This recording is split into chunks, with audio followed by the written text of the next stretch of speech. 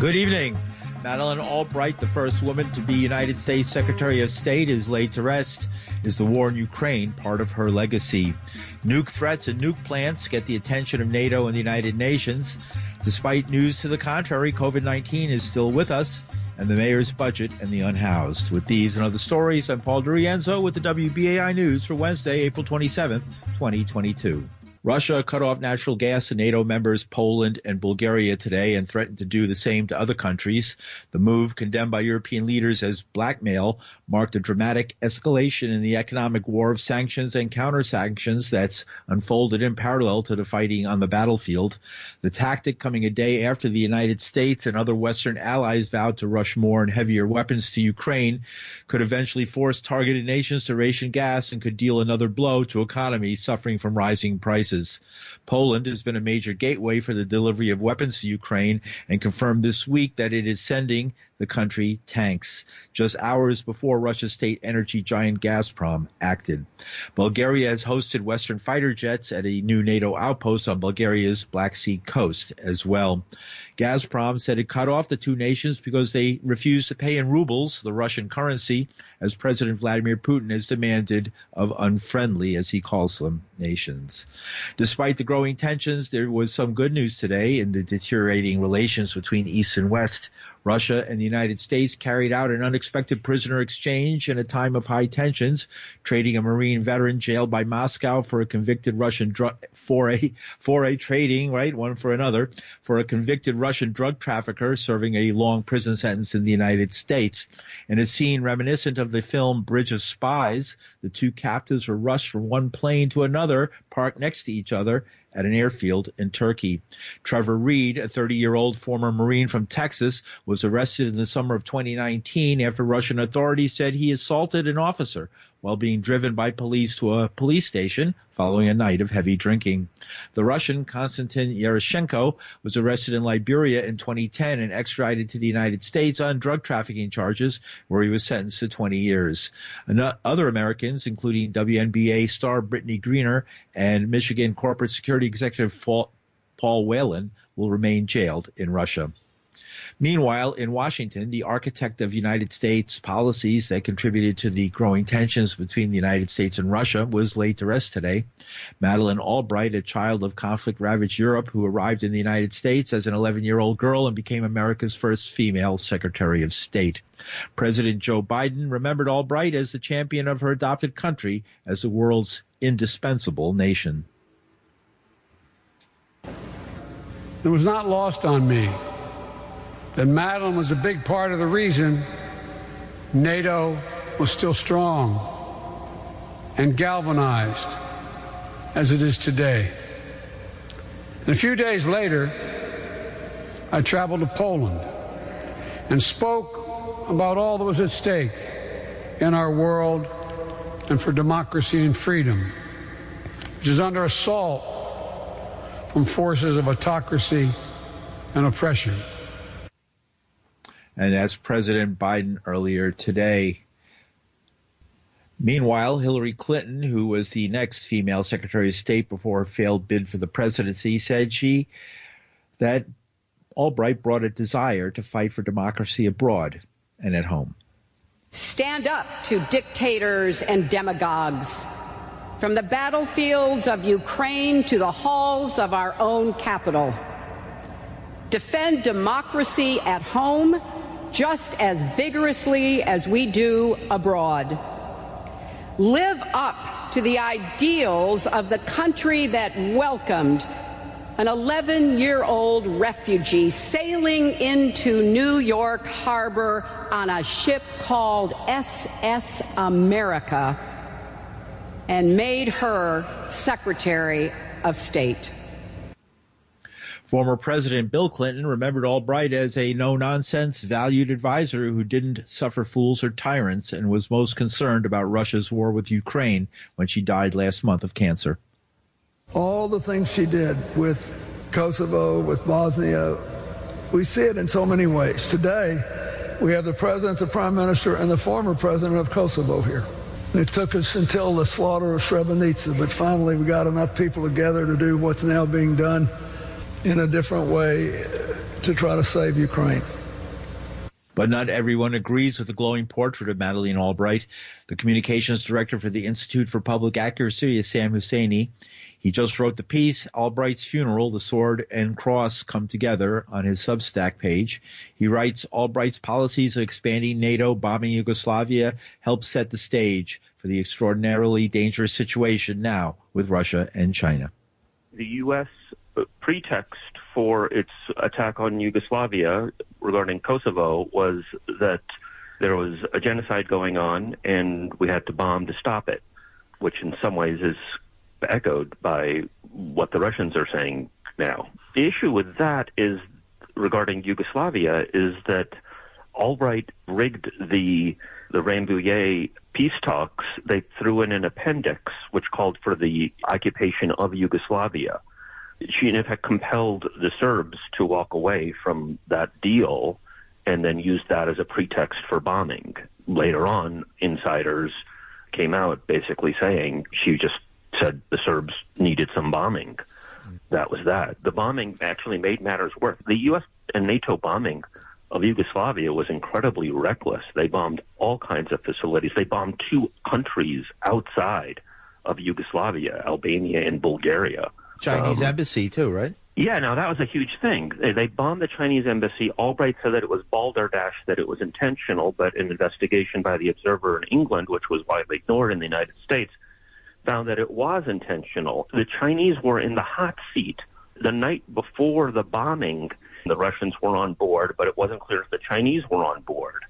And that was the hot topic then. And the next day is when the Chinese embassy was bombed.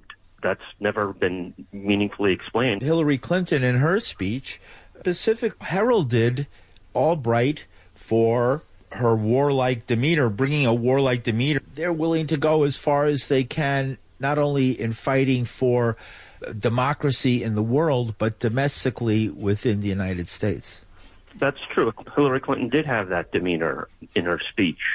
The Warsaw Pact collapsed and then NATO expanded, went eastward, contrary to what the U.S. was told Gorbachev, and then started bombing Yugoslavia, all incredibly provocative. Even Yeltsin, who was very pro-U.S. at the time, was warning about World War III.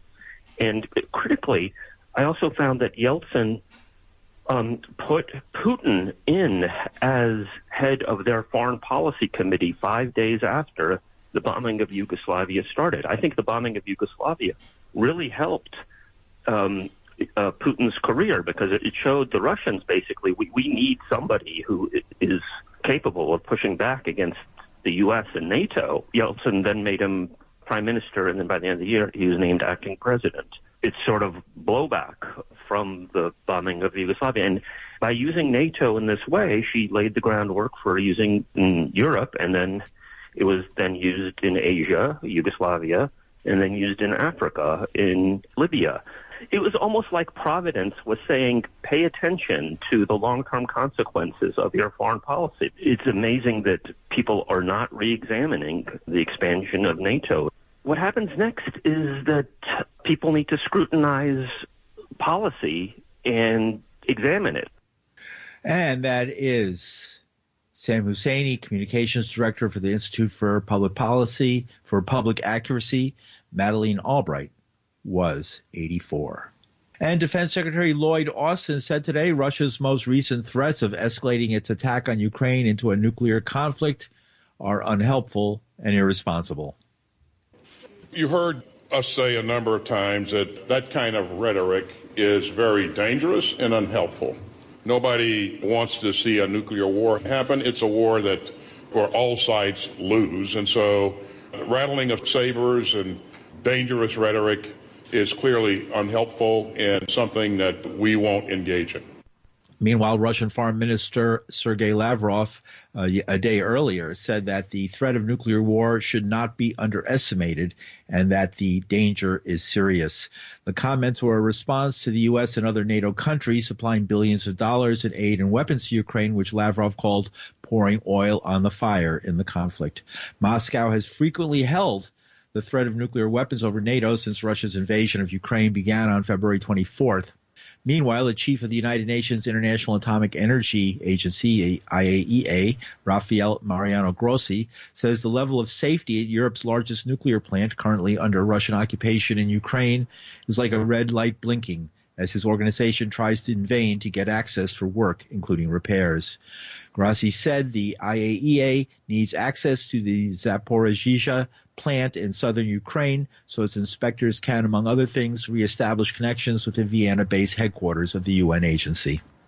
The physical integrity of one nuclear power plant, Zaporizhzhia, was compromised. We had also situations where the external power was interrupted, including here. So there were a number of events that were compromising the normal operation of any nuclear facility. The situation is not stable, so we have to keep on alert. We have been working with the Ukrainian regulator. We have to assess the situation. We have to do some repair work. Radiation level, I would say, is normal. There have been some moments where the levels have gone up because of the movement of the heavy equipment that the Russian forces were bringing here and when they left. But we are following that day by day. And that was Raffaello Mariano Grossi. He is the chief of the IAEA. With 15 reactors, one of the largest nuclear power capacities in the world, the war has essentially turned parts of Ukraine into a nuclear minefield. Again and again since the invasion, nuclear experts have watched in alarm as Russian forces have come close to multiple nuclear power plants in Ukraine. A Chernobyl security worker told the AP that the Russians flew aircraft over the damaged reactor site and dug trenches in the highly radioactive dirt. On Monday, Russian cruise missiles flew over the Kemellensky nuclear plant in western Ukraine. And you're listening to the news on WBAI New York. I'm Paul DiRienzo. Dr. Anthony Fauci says that the United States is no longer in the pandemic phase of COVID-19, more than 2 years after the coronavirus first began wreaking havoc on the nation.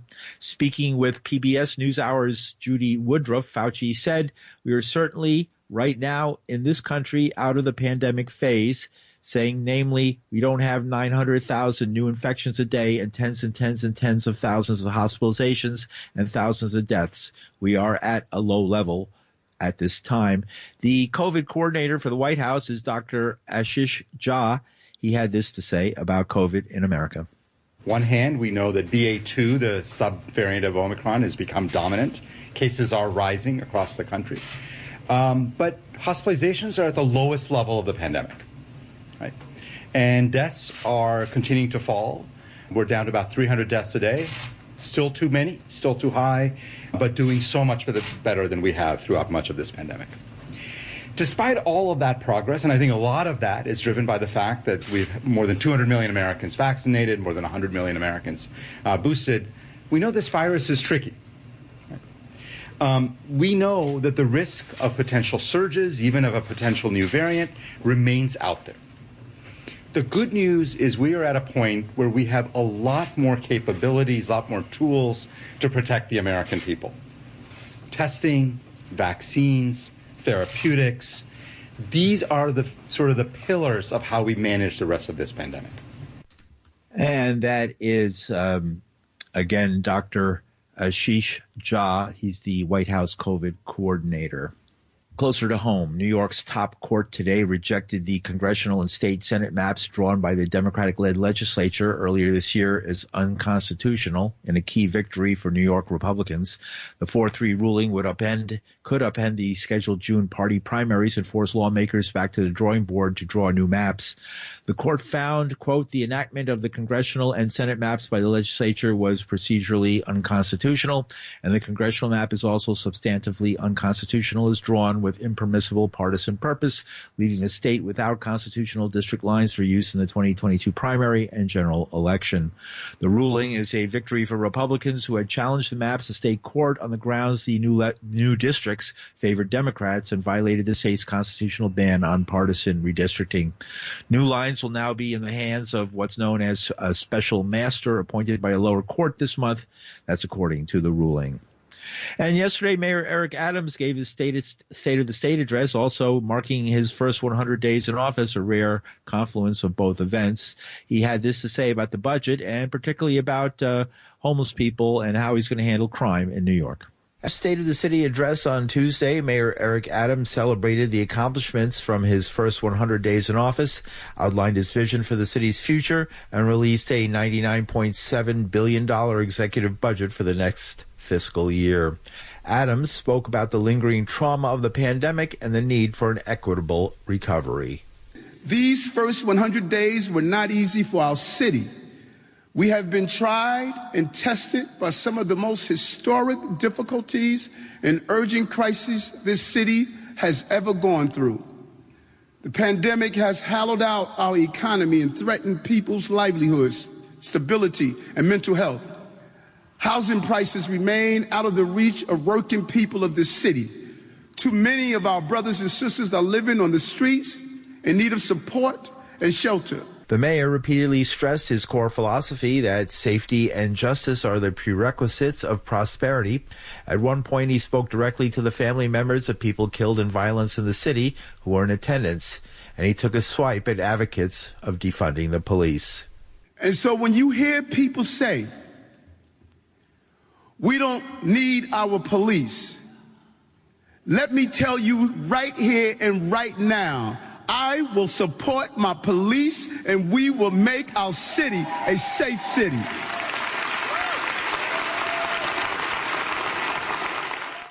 The executive budget adds $256 million for public safety initiatives, particularly funding for the mayor's subway safety plan released in February. That number includes $55 million to send mental health professionals to respond to certain 911 calls instead of police officers. About $171 million of those funds will go to adding 1,400 new safe haven and stabilization beds for unsheltered New Yorkers. The funding will also help create a dedicated gun crime unit in the Office of the Medical Examiner to expedite DNA analysis. The mayor, in a City Hall news conference earlier in the day, addressed the decision by some city district attorneys to no longer prosecute turnstile jumpers. He said even if the DAs don't prosecute, police will continue to arrest. We're going to identify those locations where you have rampant fare evasion, and even if the choice is not to prosecute, we're going to arrest. You know, our job is to arrest when a crime is carried out. Prosecutors must make sure that they prosecute. We're not going to take the position, well, we know you're not prosecuting, so we're not going to arrest. No, we're not doing that. Adams' budget allocated an additional $285 million for education and youth employment. That includes $101 million to add 10,000 slots to the Summer Rising program, which provides summer learning and enrichment courses. The funding will increase the program's total capacity to 210,000 slots for K-12 students. The mayor also allocated $118 million more in funding for parks, the city's streets master plan to restore an organics recycling program, and for a recently launched trash containerization pilot program. The new spending that Adams proposed was offset by additional revenues and savings. In the executive budget, estimates for tax revenue in the current fiscal year were $1.6 billion higher than in the preliminary budget. And that was Mayor Eric Adams yesterday speaking about his new budget. Christine Quinn is president and CEO of WIN, which is the largest provider of shelter and supportive services for homeless families. She says while Mayor Adams is right to invest in programs for homeless New Yorkers like safe haven beds, she can't forget that nearly 60% of homeless New Yorkers are families with children, and they need and deserve investments too. Quinn spoke with WBAI today. A lot of what the mayor put in the budget, like stabilization beds, like safe haven beds, are good things, and things that advocates, particularly those for single homeless individuals, have called for a long time. That said, no one would say this is enough for a whole host of reasons. One, the investment in building affordable housing is significantly less than the campaign promise. It was $5 billion a year when he was candidate Adams. Now it's $5 billion over 10 years. Very, very different. Also, from my perspective as the president of Women in Need, the largest shelter and permanent housing facility for families with children, we are completely left out of the budget and the mayor's response. 65% of everyone in shelter last night was a family with children. There are more children in shelter than there are seats in the Barclays Center. Yet we see no new initiatives to help homeless families with children. And in fact, we see proposed cuts of at least 3% to the Department of Homeless Services. Cutting is not the way to end the homeless crisis. Is he sweeping up or trying to justify sweeping up homeless single men who were seen sleeping in subways by taking money away from where historically the vast part of the, I worked in the school system and we had homeless shelters in our catchment area that directly brought by bus the kids. I taught them every day. Right. I want to be clear. I'm not saying that they've taken the money away from homeless families, but they have not added any, and there's a cut. It's very, very curious. I don't actually care, to tell you the truth, the rationale of why an elected official does something. If they do it for press, if they do it for spin, if they do it out of the goodness of their heart or because it's their true north, I don't care. As long as it's the right thing. And there is nothing in this budget that is the right thing or anything for homeless families. Subways aren't in good shape. Homeless encampments here have been ripped down 3-4 times in the last few weeks with people arrested and the whole community getting in an uproar about it again. The mayor says it's not right, it's not dignified to live on the street or in an encampment. And he's right. No one disagrees with that. But the question is, how do we get those individuals to places where they can get served, and how do we get them to permanent, quality, affordable housing? Yes, the stabilization and safe haven beds will help with that, but if the only way they find out about them is through their encampment being torn up, they are not going to be compelled to go. Just explain to us what exactly a safe haven and a stabilization bed are. When you go into a shelter, you're basically going into an institution, if you will, not a psychiatric institution, but an institution that has rules and regulations that you have to follow, and you meet with case managers and work towards getting permanent housing. A safe haven bed, you don't have to make all of those commitments. You can stay a night, you can stay 2 nights, you can stay 3 nights. And they're really a great model for engaging folks who have disengaged from the system because maybe something went wrong or they perceived something went wrong. A really great model to get them back in and then eventually get them into more focused, deeper service. Right, but this, of course, is all far short of housing. Look, it all goes together, right? For many folks, step one is not housing. And that's okay. We need to address that. But a step in the process, whether it's 2 or whether it's 7, is permanent housing. And we do not have enough money in this budget for permanent housing. Because remember, when I say affordable housing, nowadays, that means for formerly homeless and homeless people, the working poor, low-income people, and middle-income people in New York City. That is the reality. Christine Quinn is president and CEO of WIN, which is the largest provider of shelter and supportive services for homeless families in the city. The city has until June 30th to approve a final budget. And finally, it's Holocaust Remembrance Week, Days of Remembrance, as the youngest survivors of the mass murder of at least 6 million Jews and millions of others by the Nazis during World War II. Those survivors are moving into their mid-70s, many feisty, but others not well. The survivors requiring even more care. New York Governor Kathy Hochul met with the survivors today as she announced funding to support the Holocaust Survivors Initiative, providing a range of services. Hochul also announced $25 million for additional security to protect communities most affected by hate crimes.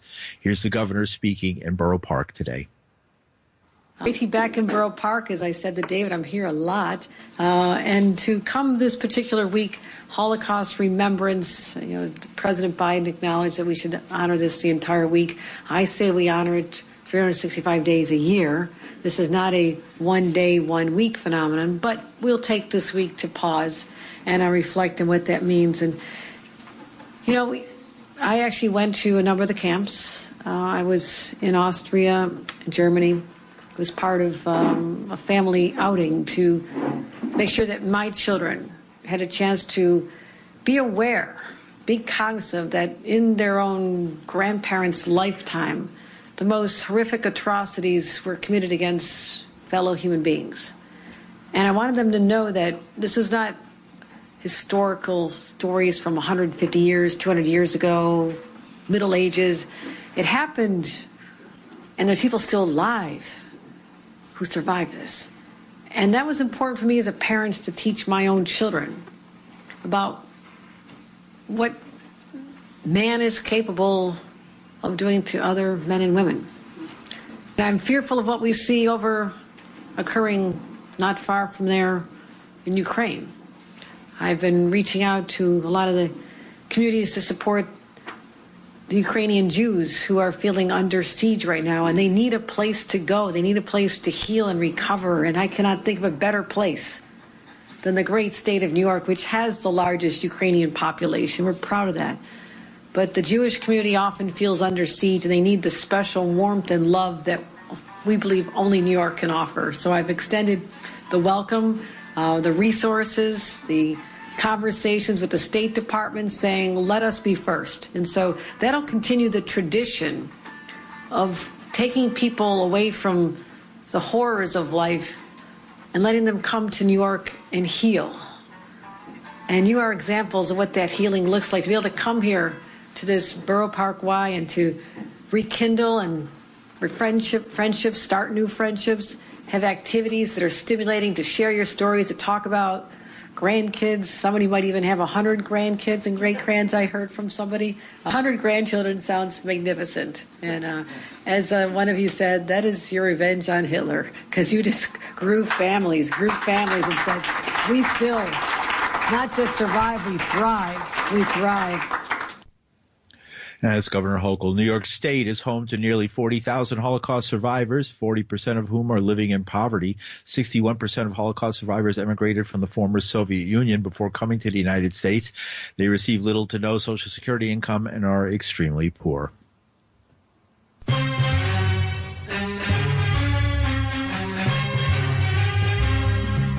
And that's some of the news for Wednesday, April 27, 2022. The news was produced with Linda Perry. Our engineer is Reggie Johnson. From New York City, I'm Paul DiRienzo. Thanks for listening.